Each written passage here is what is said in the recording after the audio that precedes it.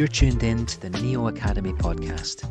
My name's Mark, and welcome to another episode of Neo Chats, deep dive conversations into the culture of education.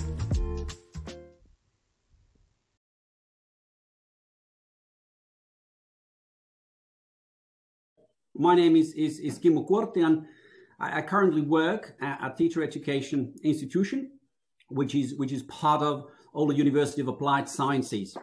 And we train teachers, and mainly for vocational training and universities of higher we train teachers mainly for vocational institutions and universities of applied sciences.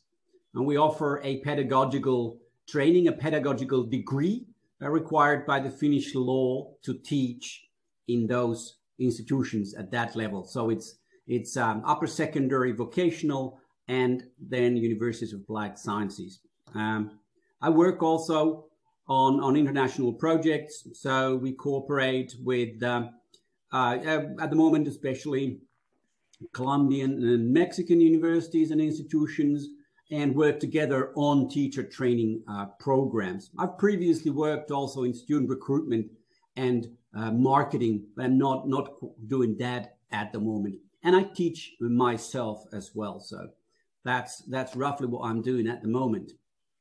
Okay, so what's the kind of demographic of your students then? Are they mainly sort of early career stage teachers in higher education, or are they student teachers going through their undergraduate education degree, or where do you come in?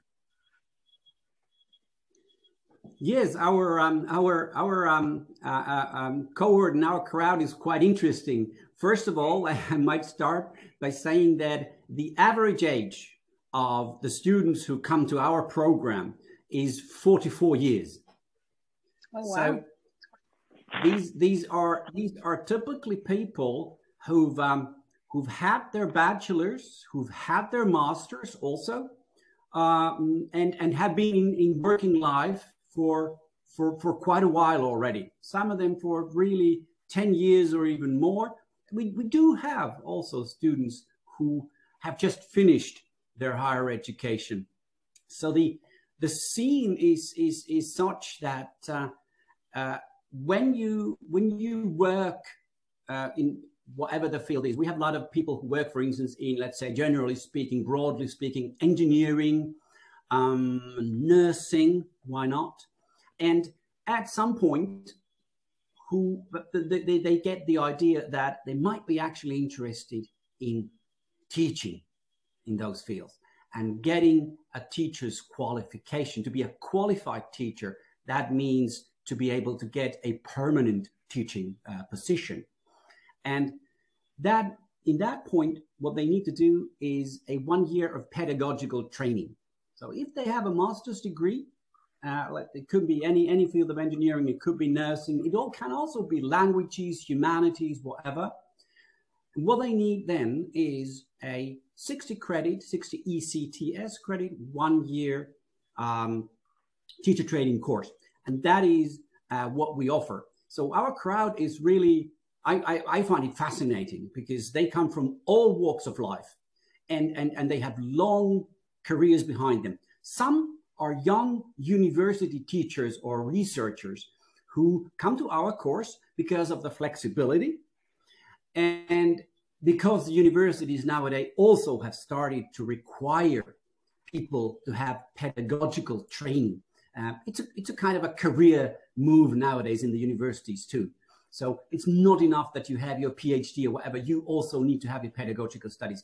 And then they come to us because we offer it also in a very flexible form, a lot of online options in our program and so on and so forth. So it's a great variety of people with PhDs, people with masters, people from being research at the university to someone has been working at the, construction industry for 15 years. And all of these people we put together in one group and train them in pedagogics.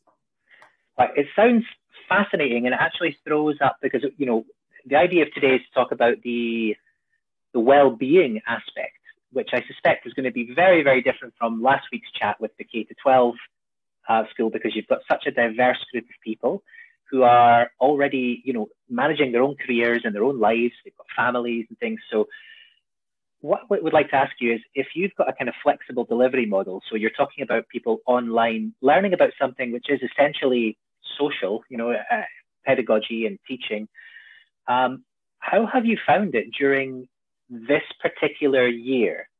Have you found that you've had to make any adaptations to the way that you, for example, engage with them, bring them in a different way socially online, check on them, just to deal with them in a different way? Has that happened this year? Absolutely, that's a great point, and the way you formulated it was very good, because if we start from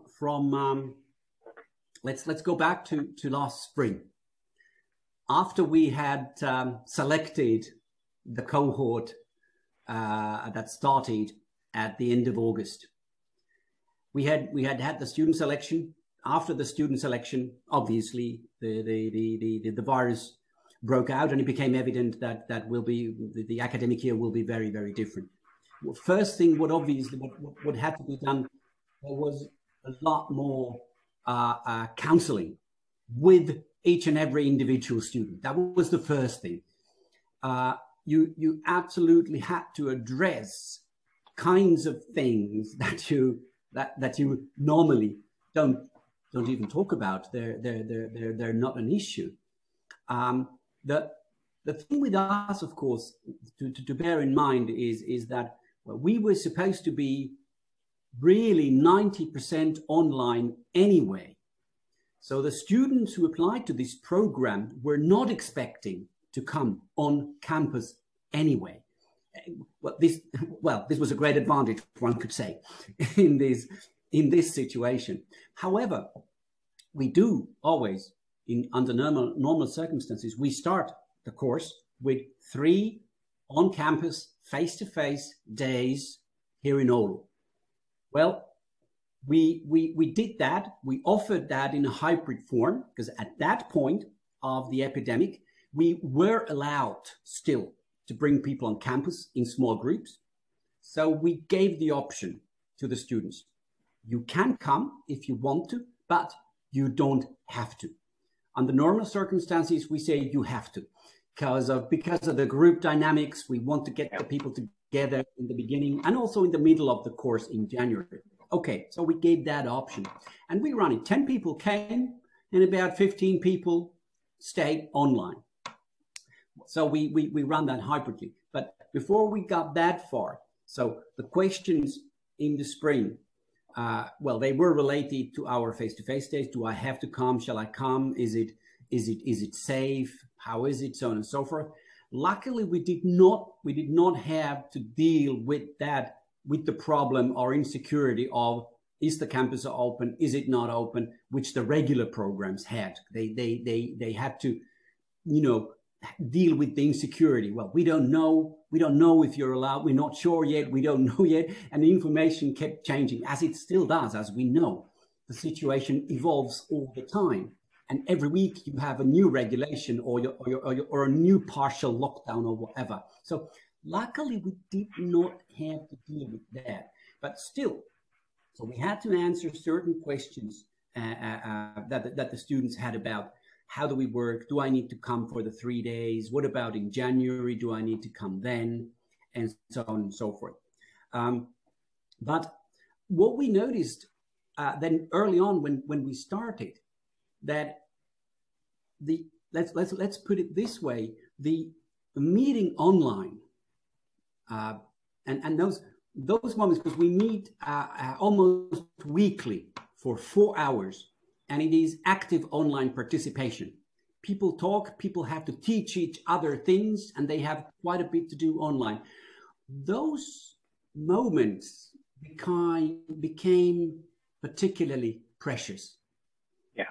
Because of the fact that we necessarily didn't as teachers see, but everybody in their own homes, in their own cities. We had people in Canada, Pakistan, all around Finland, everybody in their own environments were also there, deprived of social contacts. People were in isolation. So when you had a chance to meet each other, even online, it became extremely important. And we realized that what we have to take extra care of is to make our meetings even more interactive than before, that those people can really talk with each other, really interact with each other, and avoid this kind of lecturing online, which we didn't do at all. So it simply was nothing. We never did it like that. We had maybe one or two occasions last autumn. We had like presentations where someone was speaking to the whole group. Otherwise, it was group activities all the time. Doing things in breakout rooms, coming back together, having discussions, and so on and so forth. And every session, which we usually start by, straight going to the nitty-gritty, we would start with half an hour of what's up, how is it, what's going on. So that we changed that. We took half an hour off of our precious content and simply had a discussion of what's going on. So that became very important, that what you do online, when you meet each other online, you have to be as interactive as you can. That at least get that like I don't know, can't call it human touch. I guess people would say I'm exaggerating if I call it human touch when we're just online, but still, no, it is a distant touch. Yeah.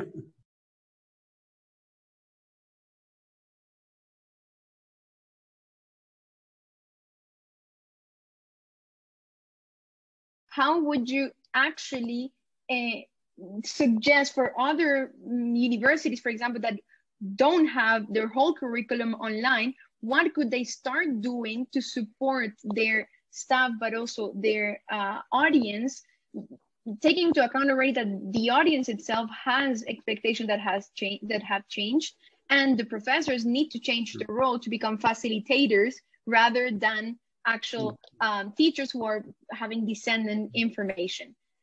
Have programs and teachers in that situation that you just described.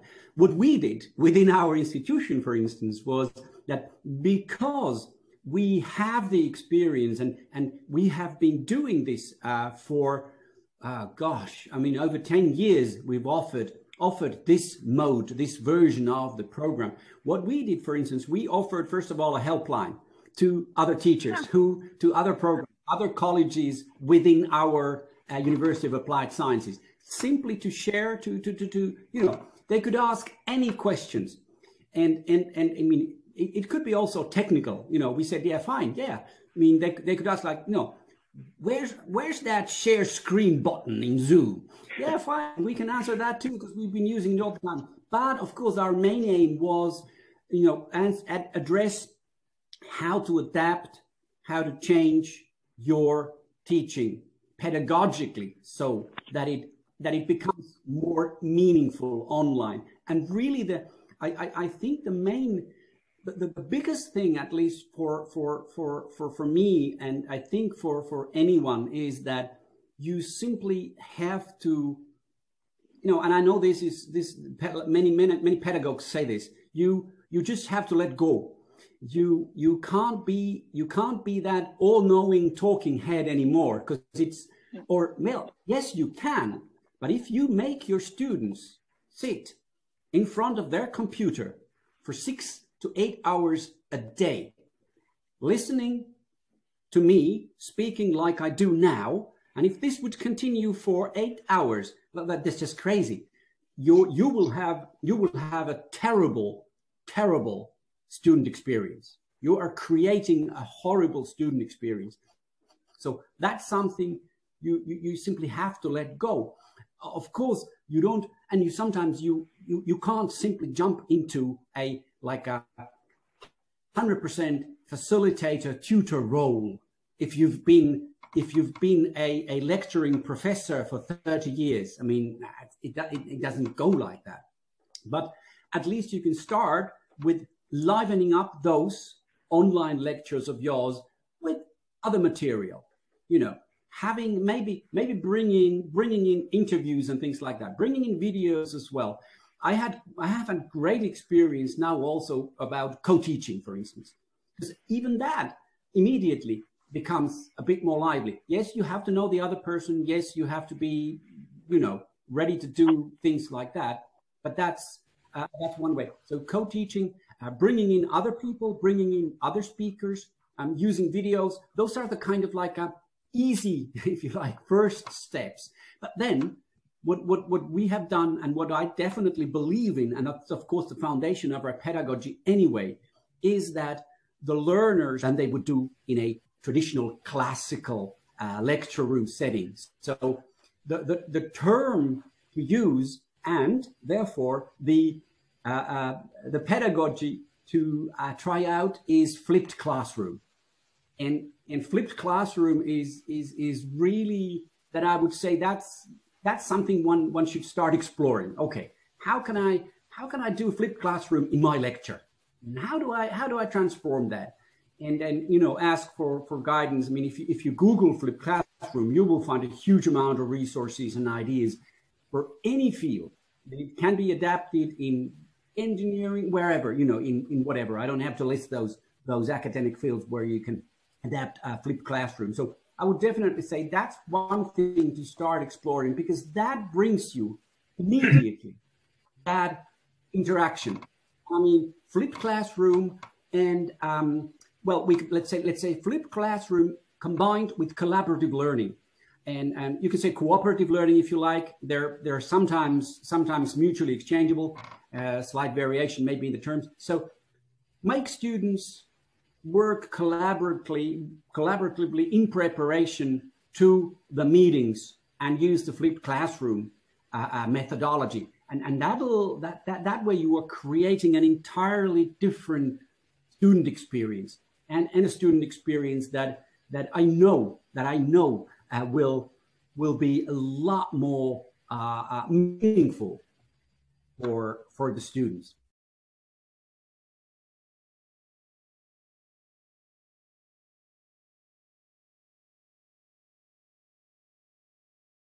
It seems that, you know, the pandemic has, well, it's highlighted exactly what you're talking about, the need for a more learner-centered pedagogy, which of course, if we work in teacher training, etc., we know that that's the way forward. But what I'm wondering is that, do you think that maybe there has been something that has actually changed a little bit? Because what I've noticed is that when we talk about, for example, online teaching, you're talking about the different dimensions of online learning, and you talk about things like the social and cognitive dimensions as kind of equally important. But yet, in a pandemic, we almost have to prioritize the social dimension more, you know, ostensibly because of the current circumstances. But it's also consistent with a lot of research in neuroscience, of course, which says that it's about the, you know, the reduction of stress, the feeling of belonging, the feeling of acceptance will increase your ability to learn. So it sounds to me like the things that we are learning here should actually be taken forward as central in the future. I mean, would you agree with that? Do you think it's actually teaching us more that we can take forward? If you're learning environment, and that learning environment is more than a classroom or a platform, it's the whole, everything surrounding you. If that environment is as stress-free as possible, as comfortable for the learner as possible, as safe, which is really important, as possible, and the whatever learning resources you have are accessible, because the learners are extremely different. We have people with different abilities, different lacks of abilities, let alone people who have special needs. Then the accessibility becomes one part. When those things, when we take care of those things and focus on those things, we create a learning environment which promotes learning and promotes an environment where each and everyone can grow to their full potential, which is, after all, what we want them to do. We want every individual to be able to bring out the best in them. So if COVID, I mean, like you said, I definitely share your sentiment here. I really hope that one learning of the pandemic is exactly the importance of those aspects let's say, like to foster and cultivate that cognitive side of things, if you like.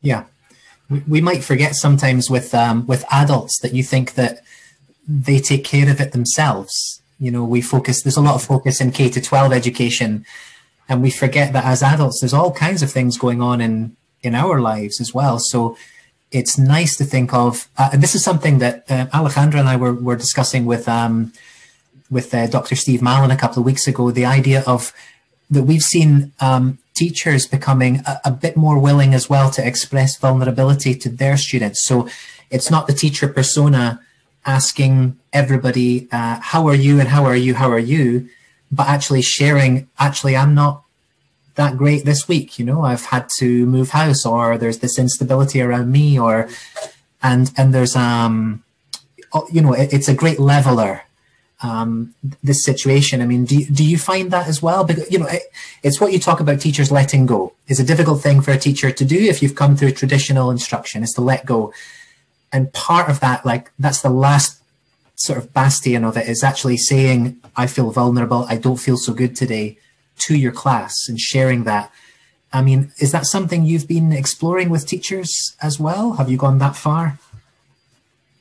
I mean, it's sort of, I mean, actually the what it is, once again, maybe we're in a better position because the teacher well-being and teachers' self-perception are almost like inbuilt in our curriculum. It's one of the things that we talk about when we train teachers. So once again, when I say that we offer 1 year pedagogic training, yes, that's correct. It is, but it is, of course, it is definitely not only pedagogic. So teachers like self-understanding, teachers self-esteem, and the very, very fashionable word, which I'm not quite big fan of, is the resilience, if you like.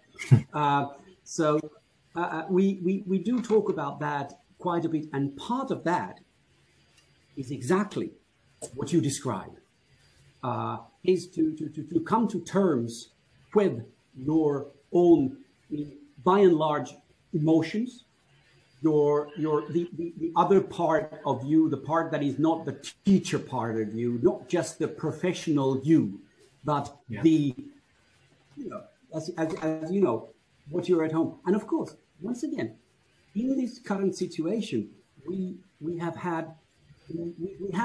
once again a fruitful ground for that, because what happens is that teachers are not in their classical environment. Yes. They're at home. The kids run in the back, you know, whatever, and stuff like that. So it is kind of more natural to be able to, like, bring in that other part of you, not just the professional facade of you. Well, facade is not a nice word, and I don't mean it in a bad way, but still, not just the professional, but also the, if you like, the human you, the domestic you.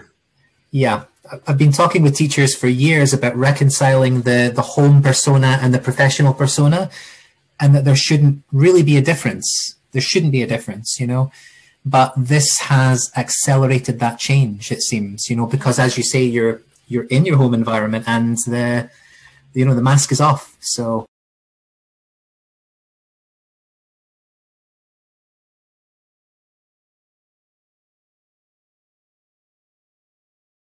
in general, Finland and its whole educational model is very well regarded. And you're talking about already implementing those well-being factors within the curriculum, which is fantastic and absolutely amazing. But we were discussing that last week with Marcela Betancourt from the Gimnasio Moderno in Bogota, and she was sharing from a K-12 perspective her opinion on what is required, for example, from some other governments, which are also looking into implementing that in education, but which is still not very well done. So my question would be how, what would be your suggestion for newcomers, basically, who are just starting to look at, okay, what's the starting point I need for my school if my government is not doing it, but if my government is doing it, how can I actually start implementing well-being, either it's a mentality or actually integrating it in the curriculum within the institution? That's a great question, and the way we see that in Finland in general also is that it starts with the community, and with the community I mean at least two things.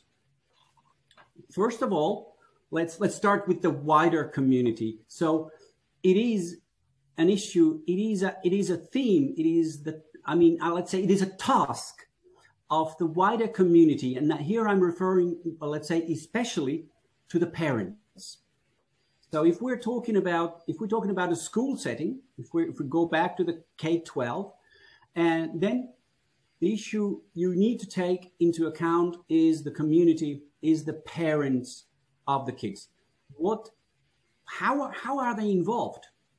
And how can you involve them in talking about your school environment, your curriculum, what is happening there, and how do you establish a good and constructive communication with them?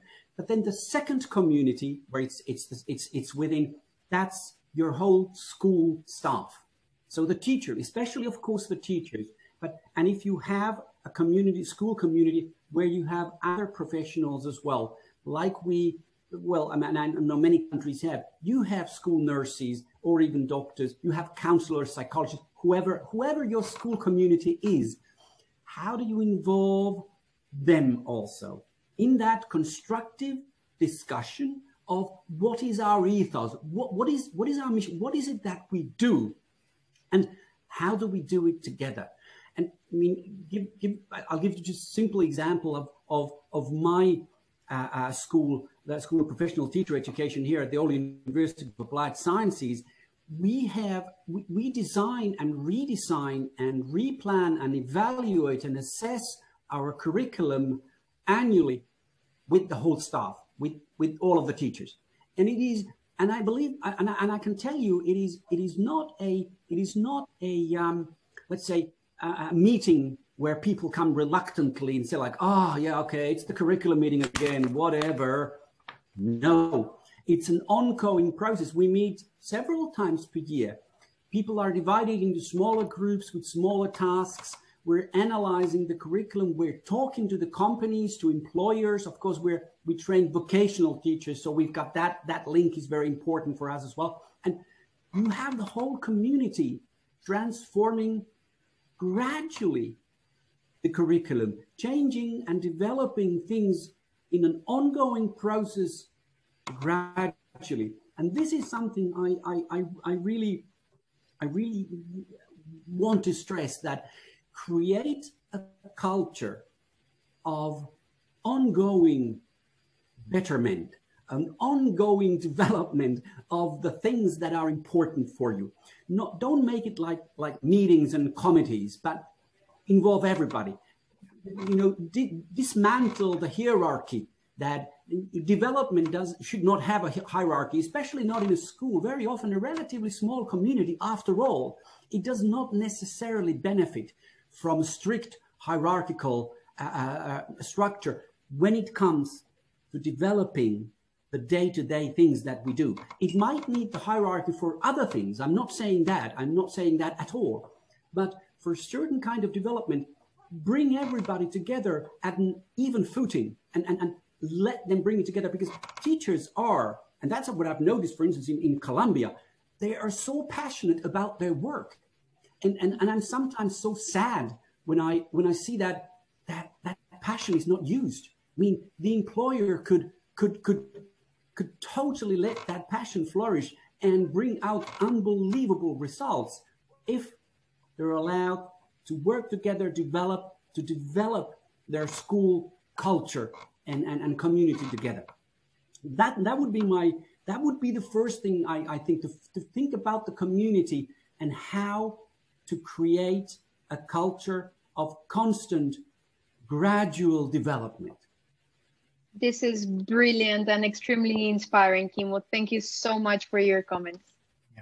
Thank you so much for making your time as well tonight. I mean, it's been a pleasure to talk, and I hope we can do this again. I wouldn't want to impose upon you, but I feel like you know, it would be great to chat again at some point if you were willing.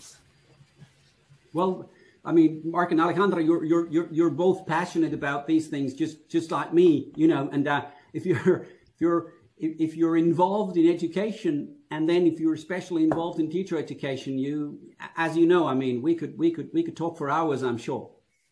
Yeah. Absolutely. Thank you so much, Kimmo. Really, I think this is fantastic and very original, very open, and I really like the way we've done this today. Thank you. Thank you very much. Thanks for inviting me. I was absolutely, this was really, really nice. And one thing also that I find important is to talk about these things with people from other countries, other cultures, other contexts. You know, whenever and for me, let's put it this way, whenever I open my mouth, I am also at the same time like learning and testing. I'm also testing my thoughts and my ideas, and does it make, do people respond, you know, and how does it work? So that's the thing about discussion, and I love the way you ask, and you go deeper in a way. You pick a certain strand and let's explore that avenue. That's a learning experience. So thank you very much. Now, we're very happy you've enjoyed it, and what we truly want is to start those conversations that in some extent are maybe a taboo, or as we were speaking before, they are considered as, oh, you're touching on vulnerability, we shouldn't be speaking around this or that. And actually, if we don't, then what is our purpose? Why are we doing this? You were talking about passion. Yes, the passion is there, but if we're only using the passion to survive rather than to make this education industry thrive, then what's the point, right? Yeah, absolutely. But and what I also noticed that it is the teachers themselves. Like when we had the course with last autumn with Sena, for instance, in Bogota, which Sena is responsible for the vocational training, and the teachers themselves, because we had in the group, we had teachers from all over Colombia working in Sena's regional institutions. They were very, very happy to talk about those difficult things as well. We didn't just talk about, you know, digital pedagogy and stuff like that. No way. We really talked about, exactly like you said, Alejandra, about vulnerability, about certain frustrations, challenges that teachers really face in their everyday life. And alone the fact that you can share them with other colleagues, that alone helps you to get ideas and find ways. It's not just letting off steam.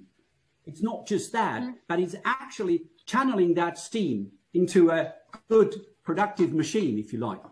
Yeah. Fully agreed. Yeah, I worked last month with a big group of teachers from the Ukraine, from SSU in the Ukraine, 40 of them, and none of them were actual teachers. You know, it was the typical, oh, you have a PhD, so in the classroom and good luck, see you later. And of course, the interesting thing about working with groups like that is they make no claim to be teachers. So So there isn't that sense of kind of pride of I should be able to do this or that. They come in at a point of vulnerability, and they're there because they need help. So they're open about it. They're open about the fact that their hands are shaking, that they have the slides for just security, but they're desperate to learn and to develop and to do a good job, you know, which is, it's a great environment. You couldn't wish to work with better people, you know. I know that's a great example. It's really, really funny that I did my first Erasmus teaching exchange just before Christmas. It was of course virtual teacher exchange to Kazakhstan in Almaty, and there was an arts academy, and the teachers were teachers there were two groups.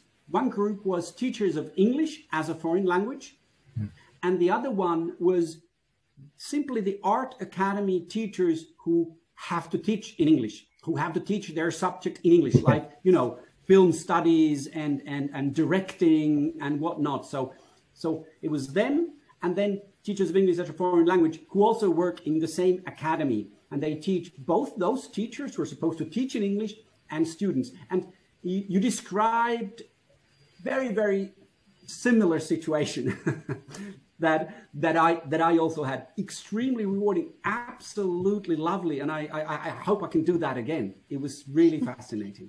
Yeah, it's the best because they go into the class the next day and they just implement it. You don't get the resistance. You know, you work with teachers and they're like, oh, I don't think that'll work, and I don't know about that, and you know. But you work with these group and they're like, brilliant, that's great, I'm going to do it tomorrow. Exactly. It's all right. It's all right. Yeah. Well, Kimmo, don't want to keep you any longer, but thank you so much. It's been an absolute pleasure. It really has. Thank you. Absolutely. Thank you so I can much. only say the same here, Kimmo. Thank you so much for being here today.